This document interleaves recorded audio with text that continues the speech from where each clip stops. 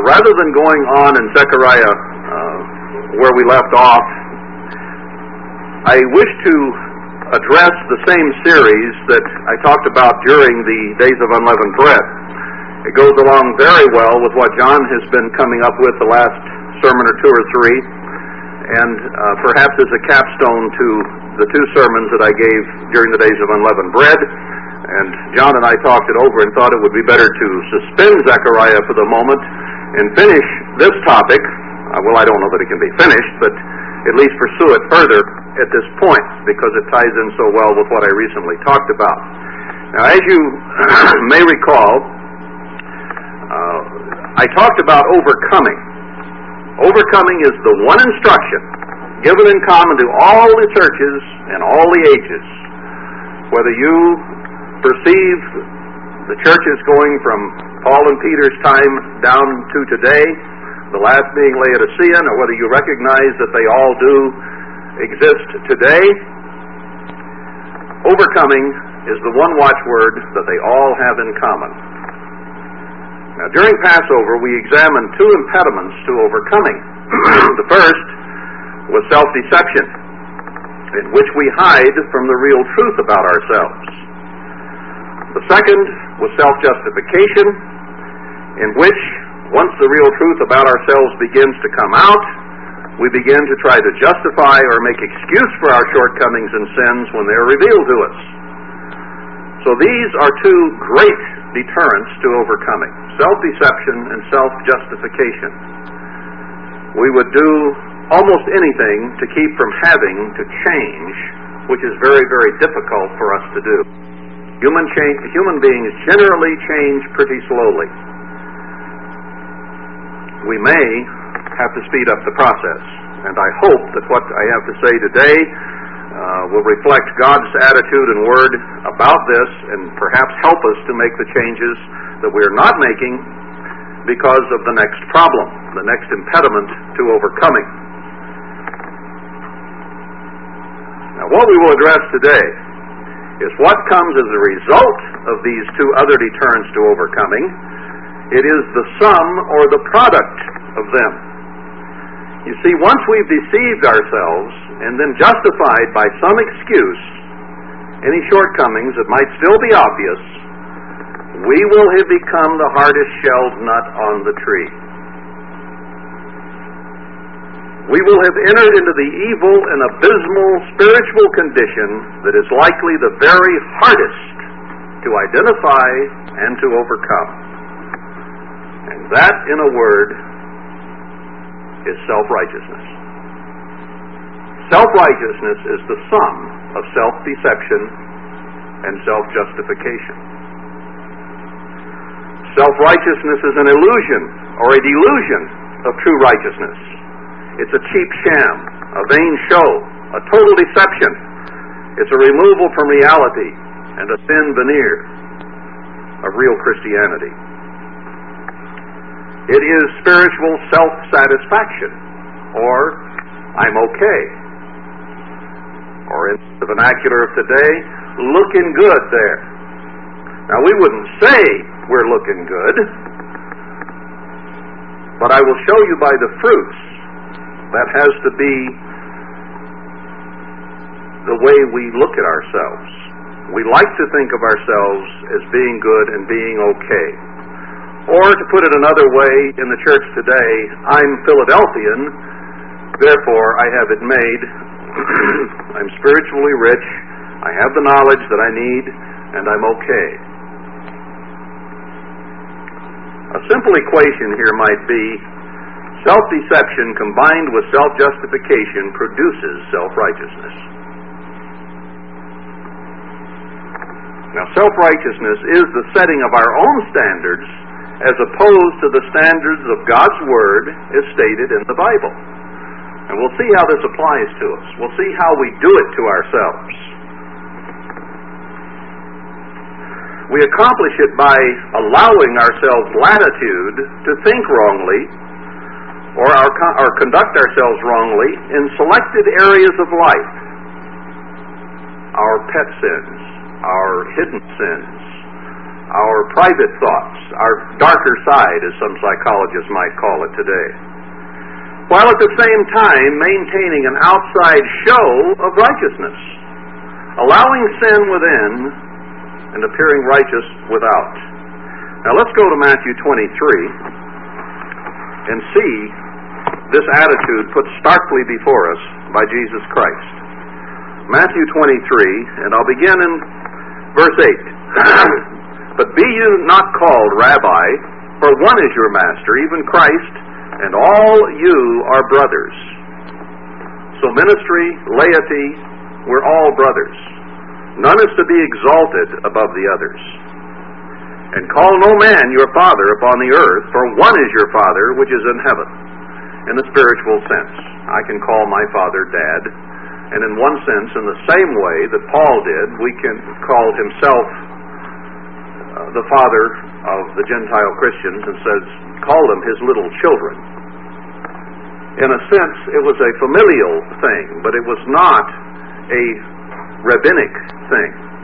It was not an office where he held himself above them, but he was talking about he teaching them, and that put him in the same sense as a father teaching children. But it was not a religious title that he used to wield power over others. Now these people had exalted themselves that he's talking to here. The setting is the Pharisees. Verse 10, neither be called you masters, for one is your master, even Christ, but he that is greatest among you shall be your servant. And these people were not willing to serve others. They did not have a serving attitude. They had a selfish, me first attitude. And whosoever shall exalt himself shall be abased. This is a law. This is a rule. This is like gravity. God will abase those who exalt themselves. And he that shall humble himself shall be exalted. That also is axiomatic. Now, he was saying this to people that we would term self-righteous. I don't think he used those words here in addressing them, but it is the attitude behind it. We call them self-righteous. Why? Because of their standards which were of themselves, not according to Scripture. Scripture had been added to or taken from for them to come up with their own standard of righteousness. And it was in his self-exalting standard. Now what does he say to them? Verse 13, but woe! Now when God says woe, he means woe, as in the threat of death. Read about the three woes back in Revelation. Many people die when those woes hit this earth. So when God says woe, it means woe in terms of terrible trouble coming for you, and perhaps it also means woe in terms of a horse, though that is not implied here, where you better stop and take stock of yourself. That's what he was telling them. Hang on a minute here. You're in trouble. For you shut up the kingdom of heaven against men, for you neither go in yourselves. Now he's talking to a people here who were self-satisfied, who thought they were righteous. And he is telling them, you are not righteous. In spite of your best definition of that term as applied to yourself, you people are not righteous. In other words, they were totally self-deceived about themselves and had come to believe they were righteous. Their view of themselves was not at all what Christ's view of them was. Does that sound familiar? We'll get to something that is about the end-time churches very soon with the exact same attitude. Woe to you, scribes and Pharisees, hypocrites!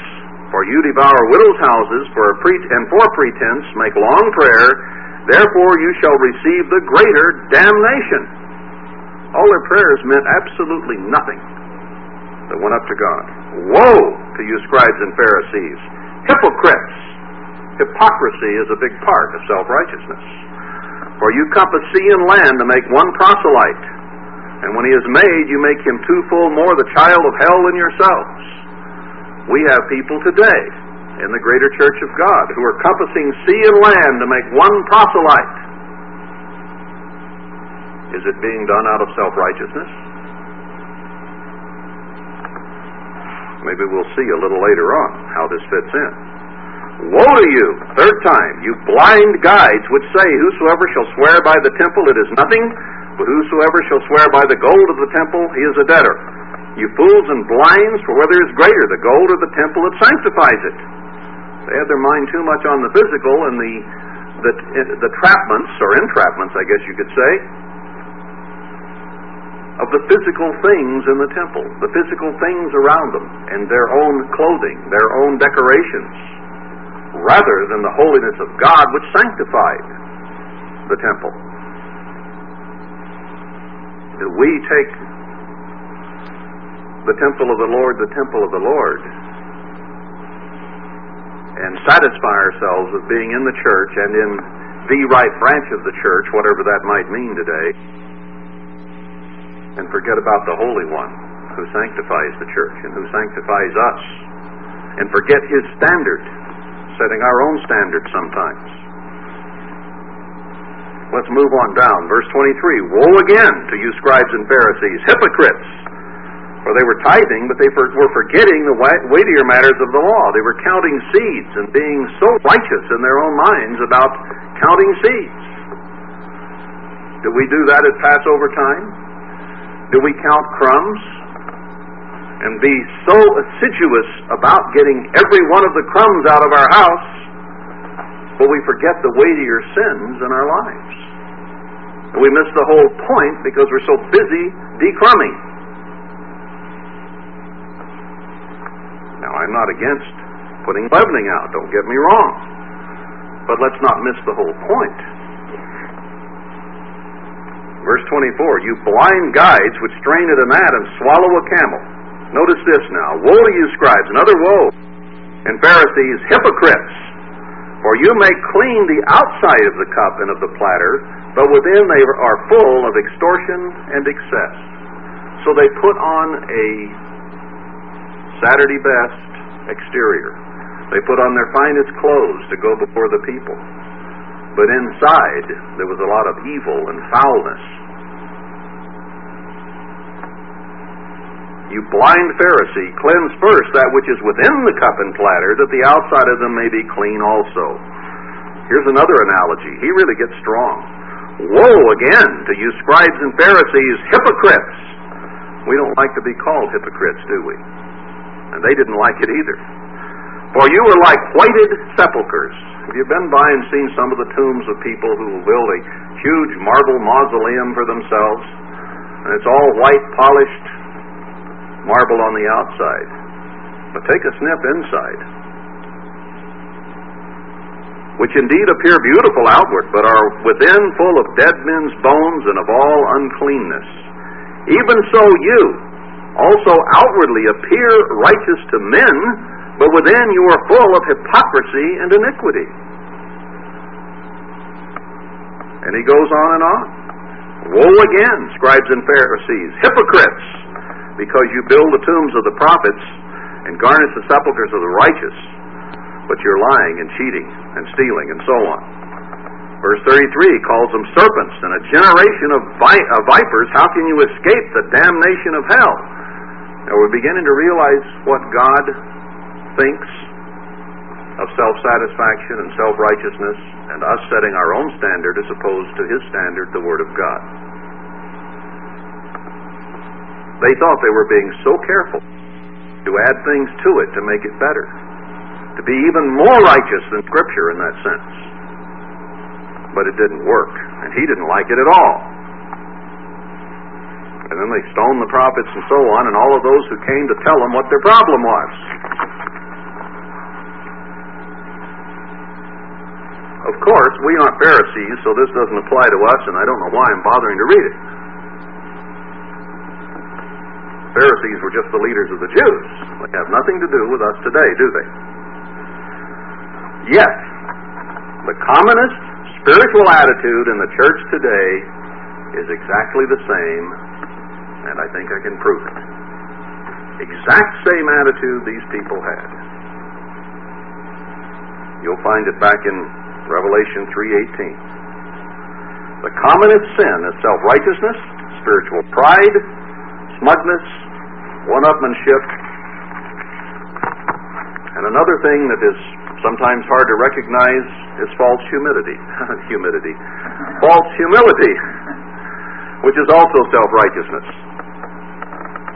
It's sometimes evidenced by a down-in-the-dumps, dog-eared, roll-over and pee on ourself attitude that is a cover-up for an inner self-assured, prideful assessment of ourselves. In other words, God just has to want me because I am so humble. I am so contrite. I am so weak. And there can be a lot of pride in that. Down south they say we're poor and humble. They won't even say poor and humble, but poor and humble, and proud of it.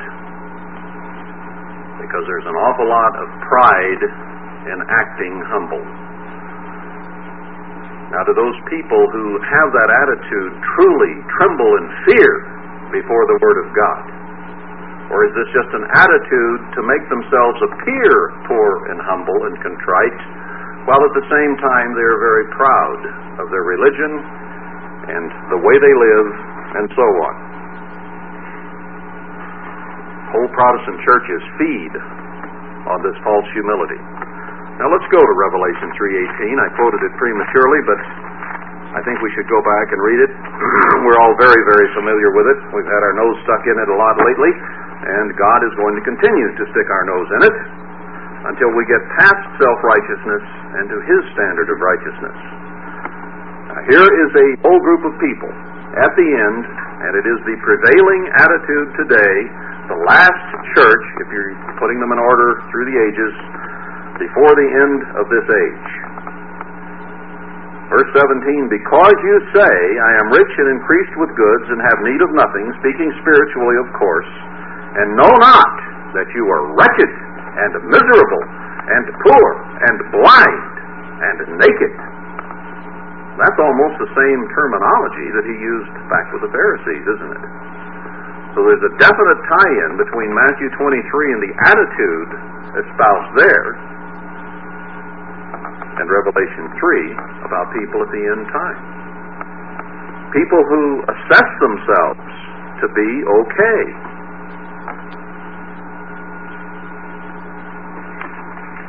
And it is expressed modernly, I'm a Philadelphian, the rest of you are Laodiceans. In other words, I'm okay, the rest of you are not. I'm going to a place of safety. I'm going to the kingdom of God. The rest of you are going into the tribulation. Now, is that a prideful self-assessment or not? And does that turn a Philadelphian into a Laodicean or not? Because of the very attitude of self-exaltation and the putting down of others.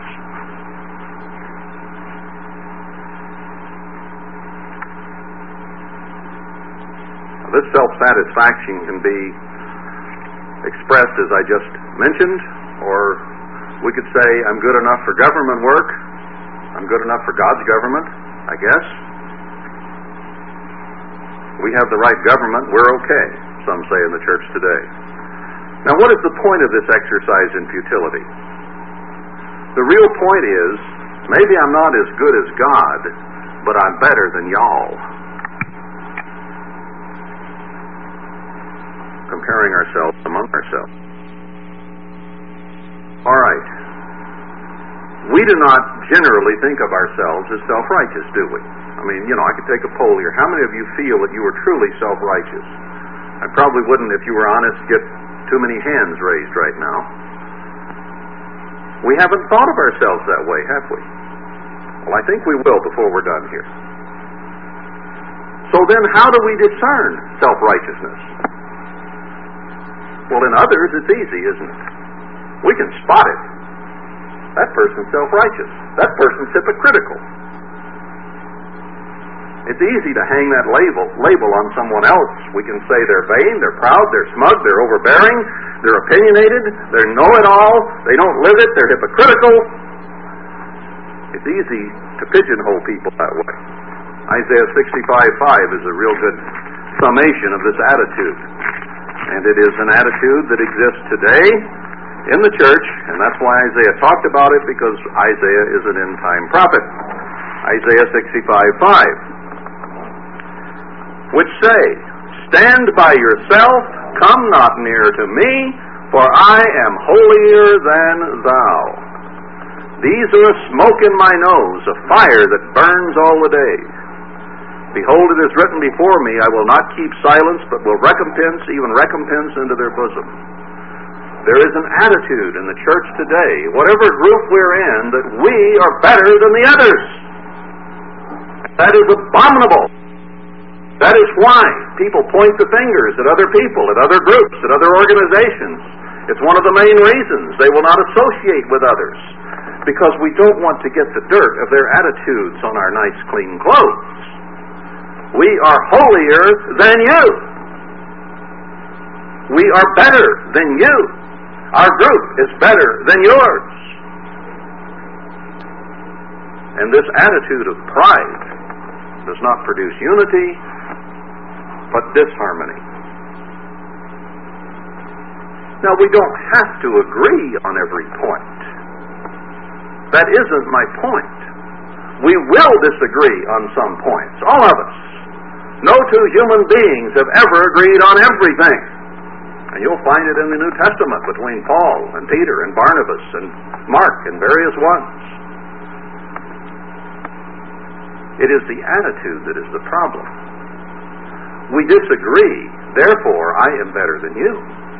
My opinion is more important than yours. I have to esteem my own opinion better than yours, as opposed to Paul's instruction in 1 Thessalonians or 2, wherever it is. This is, in a nutshell, the I'm Philadelphian, you're Laodicean approach. All right, in others, it's easy to see this. But more importantly, how do we recognize it in ourselves? Or need we even look? Most are not willing to look. I hope that we are. That is thee and me. Those who are hearing this. I hope we're willing to look. All right, what are some clues? Assess yourself. Are you teachable or unteachable? Are you hard-necked, hard-headed, or are you easily chastened and corrected? See, is there a prideful, stiff neck there that doesn't want chastening and correction? One who knows all the answers and wants to give all the answers? Or are we willing to listen to others and perhaps learn? Hasty to hear and slow to speak? Or are we just the opposite? What if someone saw something that they felt was wrong in you? Would people be afraid to approach you about it? Would they be afraid to try to correct you? I mean, average people. I don't mean there are a few people around who want to correct everything and everybody, and you better well listen to me. But I'm just talking about us as average people. Are you easily entreated? Or would people fear to approach you for fear of your reaction, for fear of your justifications? What about you if you see something in someone else? Most people we would approach with great trepidation. It's hard for us to correct someone else because we fear their reaction, and usually correctly so, because we probably will be rebuffed, and excuses or justifications will be made if we seek to correct someone. We have to analyze ourselves here, because these are some of the keys or clues to show whether we have a level of self-righteousness or not. Do we generally seek answers from others? And are we really listening when they give them? Or are we formulating the correct answer to straighten them out, even as we hear what they have to say? Are we clean in our own eyes?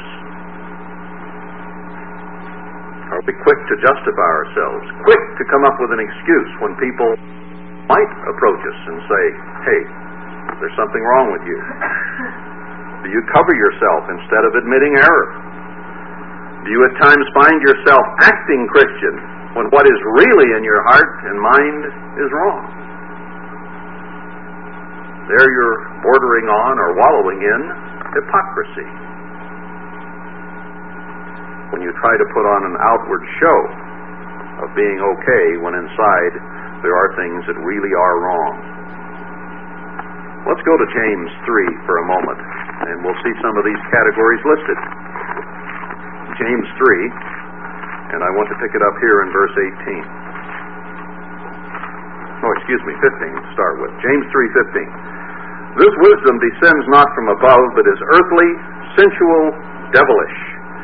For where envying and strife is, there is confusion and every evil work. If we were truly righteous, we wouldn't have envying and strife and confusion and every evil work. But if we are self-righteous, we're putting on a show, but underneath there's some things that are wrong, and the fruits of how we're living show in our relationships.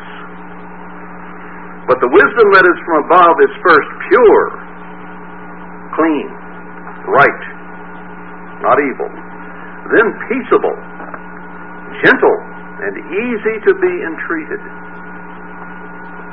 full of mercy and good fruits, without partiality and without hypocrisy. And the fruit of righteousness is sown in peace of them that make peace. Peace is not an automatic thing. Peace is a skill. Peace is a product of the fruit of God's Spirit working in us and through us. And we have to make peace. But we tend to want to make war with others. Whence come the wars and fighting among us, as James said? Come they not from the evil and the rot that is within, in spite of our Christian appearance on the outside? Here's another clue and a principle. A truly righteous person likely does not feel righteous at all. If he's truly becoming righteous, he recognizes the great gulf between himself and God, his thoughts and standards. Paul was a man who was becoming a righteous man. What was his personal assessment of himself? Oh, wretched man that I am. And he had been an apostle for many years when he said that. That was his own self-assessment of his spiritual condition. Why did Christ look to the publican instead of to the sinner? To the sinner instead of the publican. Because at least the sinner recognized his sin, whereas the publican did not. He was so self-deceived and so self-justified, and therefore so self-righteous and self-satisfied, that he did not see the real sin in himself. Hebrews 12 we're very familiar with, so I won't go back there, where it says, despise not the chastening of God. Yet we see today the whole church basically despising, ignoring, and further, mostly not even recognizing the chastening of God for what it is. Or they think it's for someone else, not themselves. We've been through a lot of scriptures and Lamentations and all the other prophets to show that God is angry with the church, that God is scattering the church, that the church is sinful, and yet we have whole organizations today who will say, we're Philadelphian, and this assessment automatically says, whether they would put it in words or not, we're okay. Therefore, they are despising the chastening of God. Now, we as individuals and as an organization here, Church of the Great God, had best not take on that attitude. Or if we have it, we'd better expunge it from our thoughts and minds and personalities and character. And not despise this chastening. Some people say, I love the Father but despise the mother of the church. Galatians 4:26, showing that the church is the mother of us all. Can we disrespect and despise one parent and still love the other? Does bitter water and sweet come out of the same stream? James says no. But people can seem so sweet and lovable, can't they? They can seem so righteous. But is that the real them? Or is it the real you? Or the real me? That is the question. All right? How do we find out what the real me is? Pressure is the key. How do people react when it's their wallet? How do they act when it's a business deal? How do they act when their children are accused of not being little lambs? Is it with pride? Is it with disdain for how someone else might try to help them with their children? What about in traffic when you get cut off? What about under pressure? Where is the real you? Does the sweetness go away, replaced by contention, self-justification, anger, pride, lashing out, accusation? When our personal space is invaded, are we really humble, or do we get red-necked or red-faced pretty easily, I should say? Is it real humility that we put out there, or is it a thin veneer covering dead men's bones inside our minds and emotions that comes out under pressure? Will the real me stand up, in other words? Now, I say pressure changes this, and I use a few physical little examples there. But let's look at what God is doing with the church. He's putting enormous pressure on the church today. He is sorting the righteous from the self-righteous.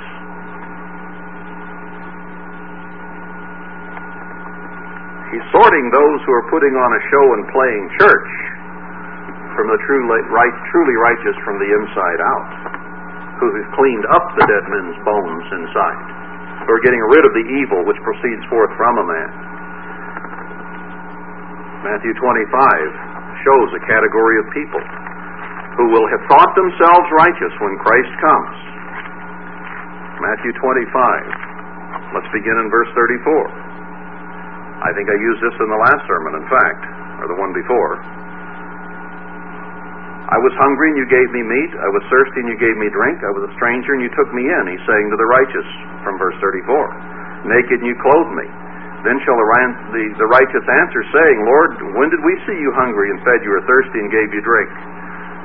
In other words, they, because they had changed the inside, were willing to help and serve and give to others and take care of Christ and His brethren, and thought nothing of it because it had been internalized as a part of their character, and they didn't even look upon it as being good works because their right hand did not know what their left hand was doing. But you have these who were trying to act righteous and who weren't taking care of each other, and he said, when you didn't take care of others, you didn't take care of me. Now we get down here to the bare bones of what real righteousness is about as opposed to self-righteousness.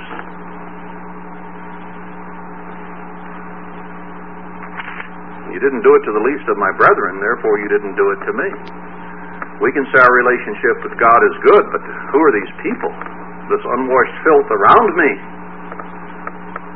not deserving of my time and my energy and my effort and my prayers and my letters and my emails and my phone calls, because we're self-absorbed, self-satisfied, and perhaps self-righteous, and so we just don't get around to doing these things.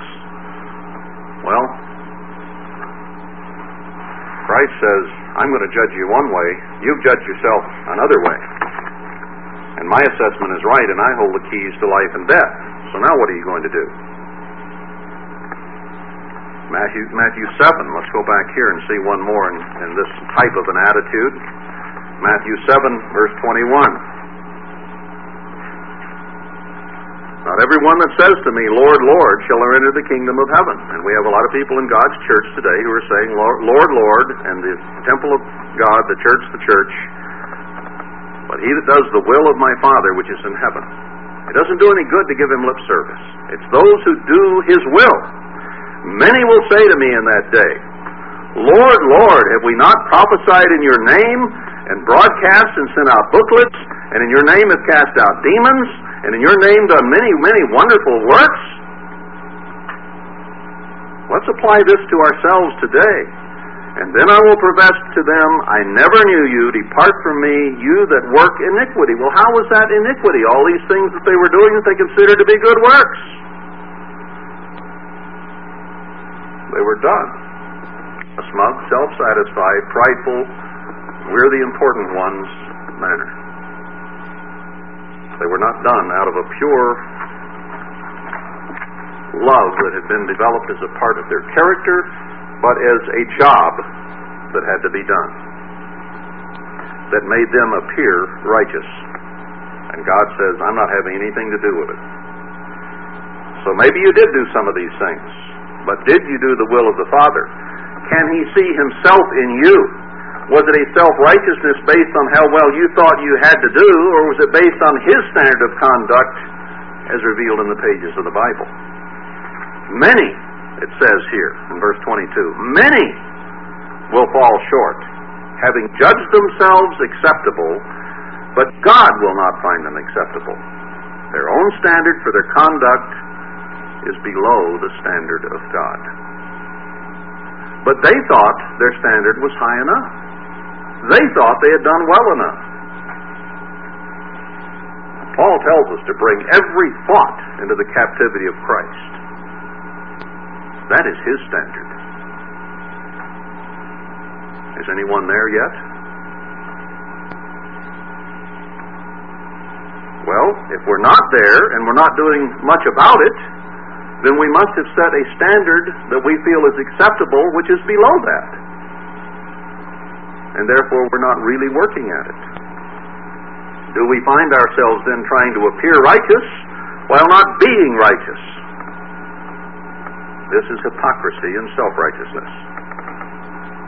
Now, it's not wrong to try to look righteous if we are really desperately seeking to be righteous. It's not a shallow, inane thing. In other words, we have to practice acting righteous for it to become a habit and part of our character. That's why we need the law that says, thou shalt not kill or steal or murder or commit adultery. Because we have to adhere to that rule until we rise above it to the point that it's part of our character that we wouldn't even dare think of lying, committing adultery, stealing, or whatever. Because we do love our brother as ourselves, and therefore we would not consider doing that to him because we do love him.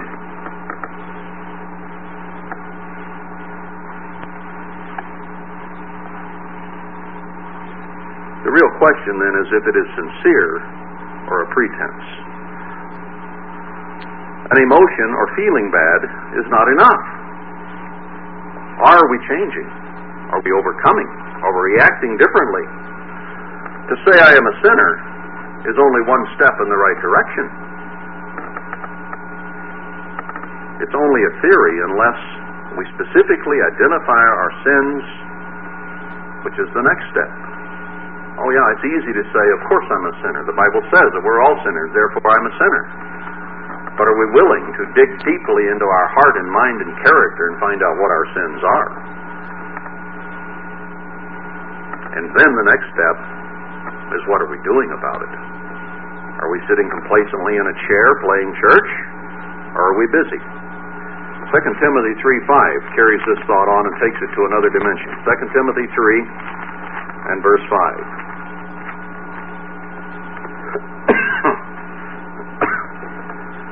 Paul says, having a form of godliness, but denying the power thereof, from such turn away. Do we really accept and latch on to the reality that the Spirit of God acting within us can really change us? Or do we just have a form of godliness, a religion, a set of standards that we get from the Bible and water down or add to or whatever, so that it is only a form? Like the Pharisees had the form. They had the whitened sepulchre, the clean-looking cup on the outside that had really dirty coffee stains on the inside that no one could see. Let's go from there and tie together with this Romans 12. Romans 12. And let's begin in verse 1.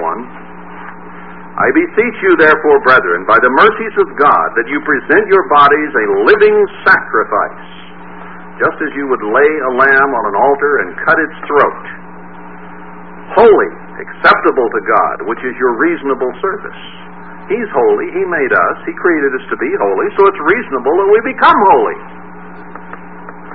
And be not conformed to this world, but be you transformed by the renewing of your mind, that you may prove what is that good and acceptable and perfect will of God. His standard, His will, His mind. Now, when you transform something, what do you do to it?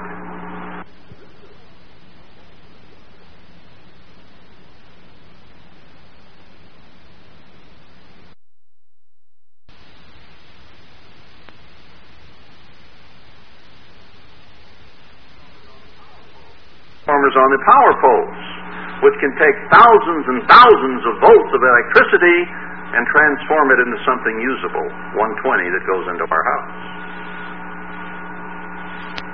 God is saying we have to have a transformation from these thousands upon multiple thousands of volts of evil that pervades our mind and heart,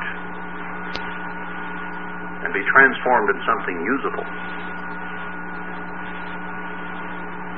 In other words, He expects change. Continuing in sin denies the power of God to give life or death. It denies His power to save. It's a form that ultimately is the denial of God Himself, making Him nothing more than a spook or a figment of the imagination. Because we do not recognize that there is real power to transform us, to change us. So it becomes a form of godliness that denies His power to change, to work in our lives.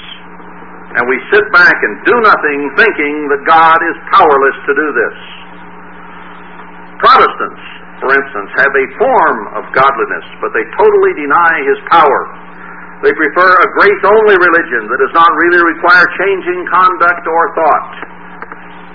They give up before they even start.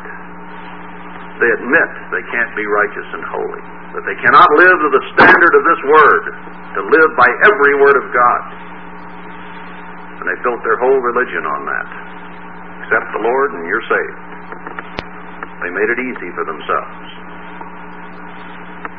So they deny the power of God to produce the fruit of His Spirit. Question: will this gain them salvation, or is it setting a standard of their own righteousness, or a standard of their own, whereby they delude themselves into thinking they will enter the kingdom of God, but will not? And are we right now in danger of doing the same things ourselves? Being Laodicean at heart right now, complacent, lackadaisical. Maybe we're waking up, maybe we've settled back into our chairs and thought we had a good organization, and therefore we're okay, and we're not really being transformed, so that our minds are changed and different than what they were. Not so, Paul. I will show you my faith by my works. He made a commitment to overcome. I will change. Now let's go to Romans 7. We're close here. Romans 7. Verse 14. For we know that the law is spiritual, but I am carnal, sold under sin. This is an apostle speaking. For that which I do, I allow not. For what I would, that do I not. But what I hate, that do I. If then I do that which I would not, I consent to the law that it is good. I know the law is good, but I haven't been fully transformed yet. Now then it is no more I that do it, but sin that dwells in me. So he recognized that he wanted to do what was right, and he looked upon the law as holy and just and good, verse 12. But sin was deep within his mind and heart. For I know that in me, that is in my flesh, dwells no good thing. For to will is present with me, but how to perform that which is good I find not. So he was struggling with his nature. For the good that I would, I do not, but the evil which I would not, that I do. He emphasizes it here. Now if I do that I would not, it is no more I that do it, but sin that dwells in me. I find then a law, that when I would do good, evil is present with me. I delight in the law of God after the inward man, but I see another law in my members, warring against the law of my mind, and bringing me into captivity to the law of sin which is in my members. His nature did not lead him to bring every thought into captivity, but to lead him into sin. And then he said, O wretched man that I am, who shall deliver me from the body of this death? This is a very despairing passage, very frustrating. Paul must have been feeling it very deeply when he wrote this to these people. But did he despair? Did he give up? Did he quit? I thank God through Jesus Christ our Lord, so that within the mind I myself serve the law of God, but with the flesh the law of sin. Who will deliver me? See, he didn't have a form of godliness. He believed in the power of God. Jesus Christ will transform me, he said. He recognized what had to be done. He knew God had the power to transform. It wasn't a vain show, and he was working hard at overcoming, and he found he often failed. But his was not a form of godliness, but a pragmatic, hard-nosed fight to the finish, and he knew that he would prevail by the power of Christ working in him. And ultimately, it worked. I won't turn back there, but the references to 2 Timothy 4, verses 7 through 8, where he finally said, I have fought the good fight, I have finished the course. I set my mind, even though I despaired, even though I saw the evil that was within me, I recognized the power of God that transformed me, and I have been transformed, and I will be in the kingdom of God. So there's hope for you and me if there was hope for him. Now let's look at another good test of whether or not there is self-righteousness in us. Matthew 5, in verse 6. Blessed are they which do hunger and thirst after righteousness, for they shall be filled. Hunger and thirst after righteousness. Does that depict us? Do we see such a lack of being like God that we are diligently fasting, praying, studying, meditating on his ways, thinking about it, or just coasting along? Is our time consumed with the things of God, or do we give him passing attention as we go on to other interests and allow other things to take our time and our energy and our mind and our consciousness? If we are not hungering and thirsting to bring every thought into captivity, then we have set, somehow, subconsciously, a lower standard than that of the words of God. And it is evidenced by our lack of work. Because if we saw in ourselves the great gulf between what we are and what God is, we wouldn't be coasting along if we really wanted to be part of his kingdom. In other words, we're thinking, I must be basically okay. Are we scratching gravel like we'd lost a 2-pound gold nugget? Think about yourself. Have you accepted a lower standard? Or are you really scratching gravel? If we're not really scratching at it, brethren, we're still living by our own standard of righteousness, and subconsciously think we're okay. That is self-righteousness. Even if we are alert and have waked up and are scratching gravel, there is still a danger. So if you say, I'm really working at it, perhaps you are. Perhaps you are. And I applaud any who are. But let's notice Romans 10, the next danger that comes upon us. Verse 1, Brethren, my heart's desire and prayer to God for Israel is that they might be saved. For I bear them record that they have a zeal of God, but not according to knowledge. So there might be some who are scratching gravel to be righteous, but lack the knowledge of what true righteousness is and what God's standard is, and therefore they're not making any headway. See, our own standard can be wrong in both directions. We can be more severe, perhaps, than God Himself, as the Pharisees were, or we can become too lax and think, well, this is good enough. We can err in either direction. It's easy, as we saw in James 1 last time, verse 20, we forget what manner of man we are after looking in the mirror. We look in the mirror of God's Word. Now, if we really see what we are by examining these Scriptures and comparing the holiness and the righteousness and the mind of God with our mind, what are the possible responses? When we see, when we get through the self-deception and the self-justification, and perhaps even the self-righteousness, and see that we really do have problems,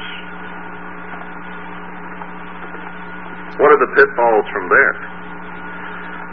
Well, number one, we can deny what we saw, which is the example that James used. We look in the mirror of God's Word, and we walk away quickly, straightway forgetting what manner of man we are. We walk away from that mirror and complacently continue with life, hoping it will all turn out okay anyway. Or secondly, we say, mercifully take me as I am. I can remember years ago saying, well, God's going to have a lot of mercy. Now, what I was trying to do was justify my level of righteousness by saying God is going to have a lot of mercy. Well, now I think for any of us, at any point in time, that is certainly valid. If His mercy didn't endure forever, none of us would make it. But we can't lean on that crutch, is the point I want to make here.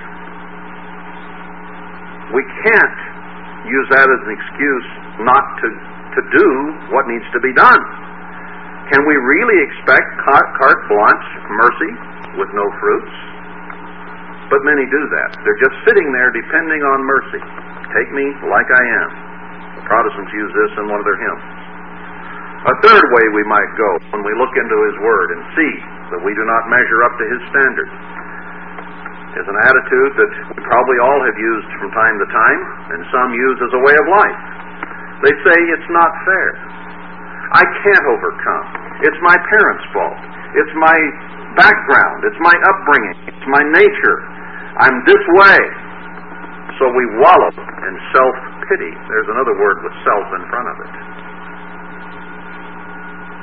Self-pity and hopelessness. Let's go to 1 Corinthians 10 now. 1 Corinthians 10. How am I time-wise? Running out. 1 Corinthians 10, verse 11. Now all these things happen to them for examples, and they are written for our admonition, upon whom the ends of the world are come. These people died in the wilderness. They were at the cusp of going into the promised land, but died there, and their carcasses were strewn in the wilderness. We are on the cusp of going into God's kingdom, very close to that time when it will be set up on this earth. Are we going in, or are our carcasses going to be scattered in a spiritual desert and wilderness? Wherefore, let him that thinks he stand take heed lest he fall. This goes very well with exalting yourself, and you shall be abased. Do you think you stand? Does much of the church today think it stands? There has no temptation taken you but such as is common to man. But God is faithful, who will not suffer you to be tempted above what you are able. Even though you think you are not up to it, He says He's not going to lay anything on you that you cannot handle. So don't give up and wallow in self-pity, but will with the temptation also make a way to escape, that you may be able to bear it. Wherefore, my dearly beloved, flee from idolatry. Idolatry of self, idolatry of your own assessment of your righteousness, and look in the Word of God and see His standard of righteousness and begin making strides to reach it, as opposed to saying, I can't, it's too hard. Let's read 2 Corinthians 4 and see a little more of Paul's mind on this. 2 Corinthians 4, and I'll begin in verse 7. But we have this treasure in earthen vessels, that the excellency of the power may be of God and not of us. This echoes what he said about having a form of godliness but denying the power of God. We are troubled on every side, yet not distressed. We are perplexed, but not in despair. Persecuted, but not forsaken. Cast down, but not destroyed. Always bearing about in the body the dying of the Lord Jesus, that the life also of Jesus might be made manifest in our body. We take on some of the trials, the troubles, the persecutions, the difficulties that He suffered, and He allows them upon us. Many are the afflictions of the righteous, but God will deliver us. Through much tribulation, enter the kingdom of God. 2 Timothy 3:12, I think. On and on it goes. So, some of the problems and distresses and difficulties in life, God has there for a reason, that we might bear in our body the same suffering that He had. And that we might recognize that it has to be by the power of God that we can be transformed to become like He was and is. We cannot afford to do as James 1 pointed out, forget what manner of man we are. Now, what is the fourth possible reaction once we look into the mirror and see the difference in His standard and ours? Scratch gravel. We're on the cusp of the promised land, like I said.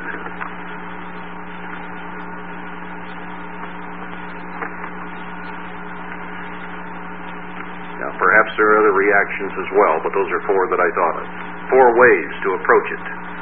And the fourth is the only valid one. What were the Pharisees doing? They were trying to carefully keep the letter of the law so they would not go back into captivity, and they were not cognizant of true righteousness in the meaning and intent of the law. They were trying to prevent something as opposed to move forward and accomplish something. As I said before, it's not enough that I not steal from my neighbor or commit adultery. I must come to the point I really love him as I love myself, and don't take from him because I really care for him, not just resist because the law says so. One is a rote following of the law, the other is a full understanding of the intent and the purpose of that law. Whole nations and peoples rewrite history from their own slant to make themselves look good. Revisionist history. But the final test is really the fruit of our lives. Isaiah 32:17. Isaiah 32 and verse 17.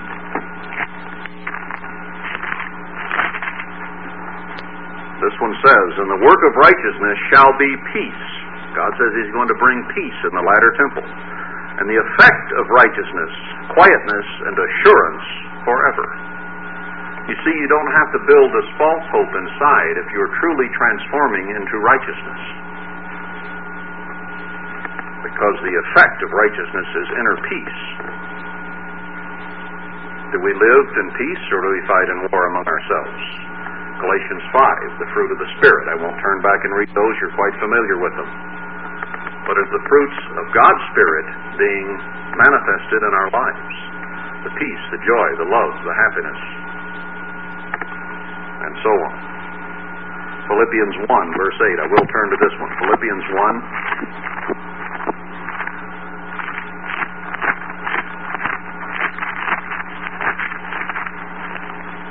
I know it's right back here. here somewhere. Philippians 1 and verse 8. For God is my record, or as what's her name said in Gone with the Wind, God is my witness, I think. God is my record, how greatly I long after you all in the bowels of Jesus Christ, a deep, abiding care for the people. And this I pray, that your love may abound yet more, and more in knowledge and in all judgment, that they're gaining in these areas, that you may approve things that are excellent, not our standard, but God's standard, the excellent things, that you may be sincere and without offense till the day of Christ, being filled with the fruits of righteousness which are by Jesus Christ unto the glory and praise of God. Here is the test. What is our life producing? Look around you. Look at your relationships with both God and man. Are the fruits of God's Spirit being produced there? If we do not measure up to the righteousness of God as defined in Holy Scripture, but are not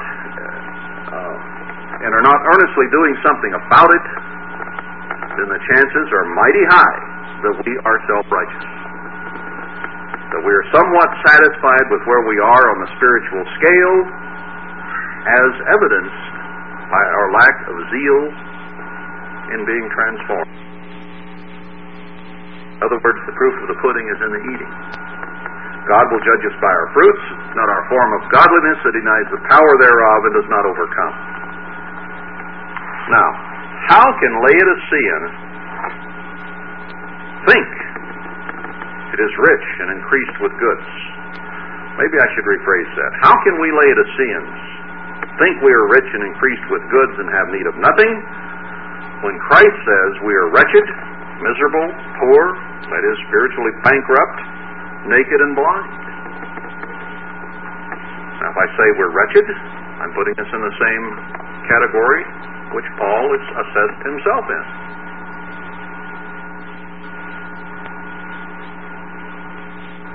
How can Sardis have a name that it is living and be stone dead in Christ's judgment? I'll tell you how. This is accomplished by deceiving the self, justifying the self, which produces a feeling of self-satisfaction and a veneer of righteousness. A self-righteousness that sees no urgent need to change anything. An attitude that is approaching the Protestant, take me as I am, Lord. Bear in mind that you often feel you can see self-righteousness in others. But in self, it is the hardest sin to detect, because you and I have carefully convinced ourselves we're almost okay, as shown by the lack of effort to change. That's the fruit of that attitude. It may be hard to detect that attitude because we would say, oh, I'm not okay. But subconsciously, in our innermost heart, we must have accepted a lower standard because we are not working hard at truly changing. A transformation indicates a totally different individual than what we are and have been. You can teach an old dog new tricks.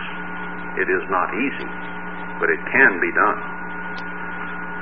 One of our problems is we use the standard of, quote-unquote, each other. By comparing ourselves among ourselves, we convince ourselves we are okay because we're at least better than those around us, whether it be whole groups or as individuals. Some use the ministry as their standard. I have witnessed over the years that many people will take the minister's lowest standard and adopt it as their highest standard. If he can do that, I can do that.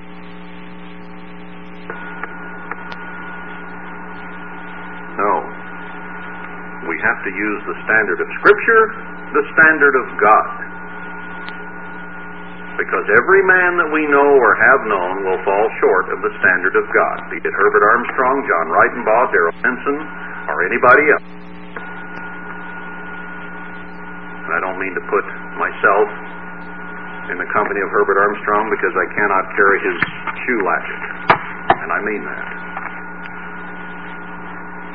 But any man you want to look to, and I use those of us who are in Church of the Great God, because wherever we are, we tend to look at those who are the so-called leaders, or are the leaders, or whatever, in our group, and we can adopt whatever standard they have permitted themselves, which may not be the standard of God. Comparing ourselves, among ourselves, is not wise, because it causes us to fall short of the standard of God. James 1 gives us the lie to this. We read it in the last sermon. I'm not going back there and read it now for the sake of time. Well, maybe I should go back there. Let's go back to James 1. Read it right out of the Bible. Let's start in verse 25. But whoso looks into the perfect law of liberty and continues therein, he being not a forgetful hearer, he doesn't hide himself from what he reads there, but a doer of the work, this man shall be blessed in his deed, his life, his ways. If any man among you seem to be religious, has that veneer of righteousness, and bridles not his tongue, but deceives his own heart, this man's religion is futile, worthless, vain, an exercise in absolute futility, unless we do these things that we see in God's Word. Do we visit the widow and orphan? Do we really look out for our brother and become his keeper, his helper, his servant? Or do we just blow him off if he disagrees with us?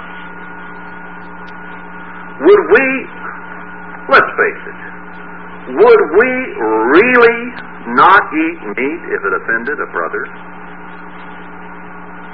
for the rest of our life?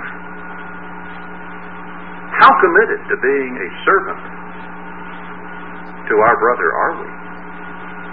Now that would be quite a change in most of our lives, because we're carnivores, most of us. Would we really do what Paul said he would do if it offended the conscience of a weak brother? What concessions can we make? What concessions would we make for each other? Now, Paul was willing to go that far, and said so. And I think he meant it.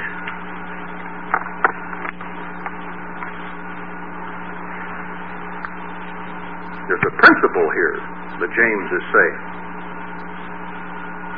We have to be willing to go that far for the widow and the orphan and for each other.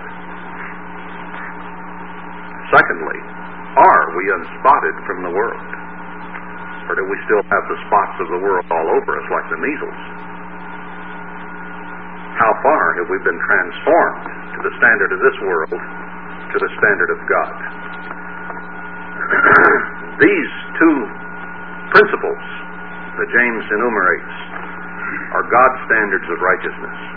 If we don't measure up to them, our religion is vain, and it's only a form that denies His power to transform us, and we need to be scratching gravel to produce the fruit of His Spirit and His righteousness, not that which we allow ourselves to do and still consider ourselves Christian.